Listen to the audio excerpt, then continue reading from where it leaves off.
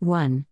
Raazi is 2018 Hindi film which has a female protagonist and is a story about a female Indian spy Semat played by Alia Bhatt and Vicky Kaushal as the male lead. 2.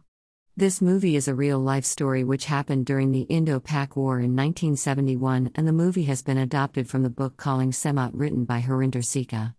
3. Semat Alia is sent to Pakistan to know the secrets about the Pakistani military and their war plans against India. The Intelligence Bureau of India creates a plan where Semat is married to a Pakistan general's son Iqbal Vicky, where she would do everything risky and dangerous to know about Pakistan's defense plans and tactics. The movie ends with Semat being successful in her plans and avoiding a major defeat for India and also leading to the creation of Bangladesh, free from their Pakistani dictators. 4. This movie is directed by Meghna Gulzar, daughter of legendary writer Gulzar. Meghna and Alia together have shown that women-centric films can be successful whether financially or critically. 5.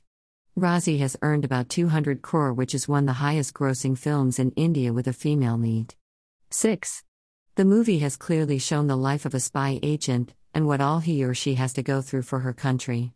They have to sacrifice many things like family, education and most of all their personality, their human nature. They may have to kill an innocent and also get themselves killed if needed. 7. Alia Bhatt as always has shown her superb acting skills with Vicky Kaushal not far behind. 8. The real Semat passed months away before the movie was released. There are many soldiers like Semat who are unheard and lived their whole life somewhere isolated.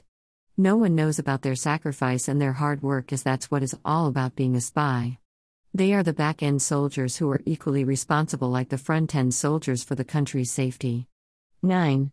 The music given by Shankara Sonloy Trio has really raised the patriotism level with some strong lyrics sung by Sunidhi Chauhan and Arijit Singh. 10. It is a much-watched movie and I give 7/10.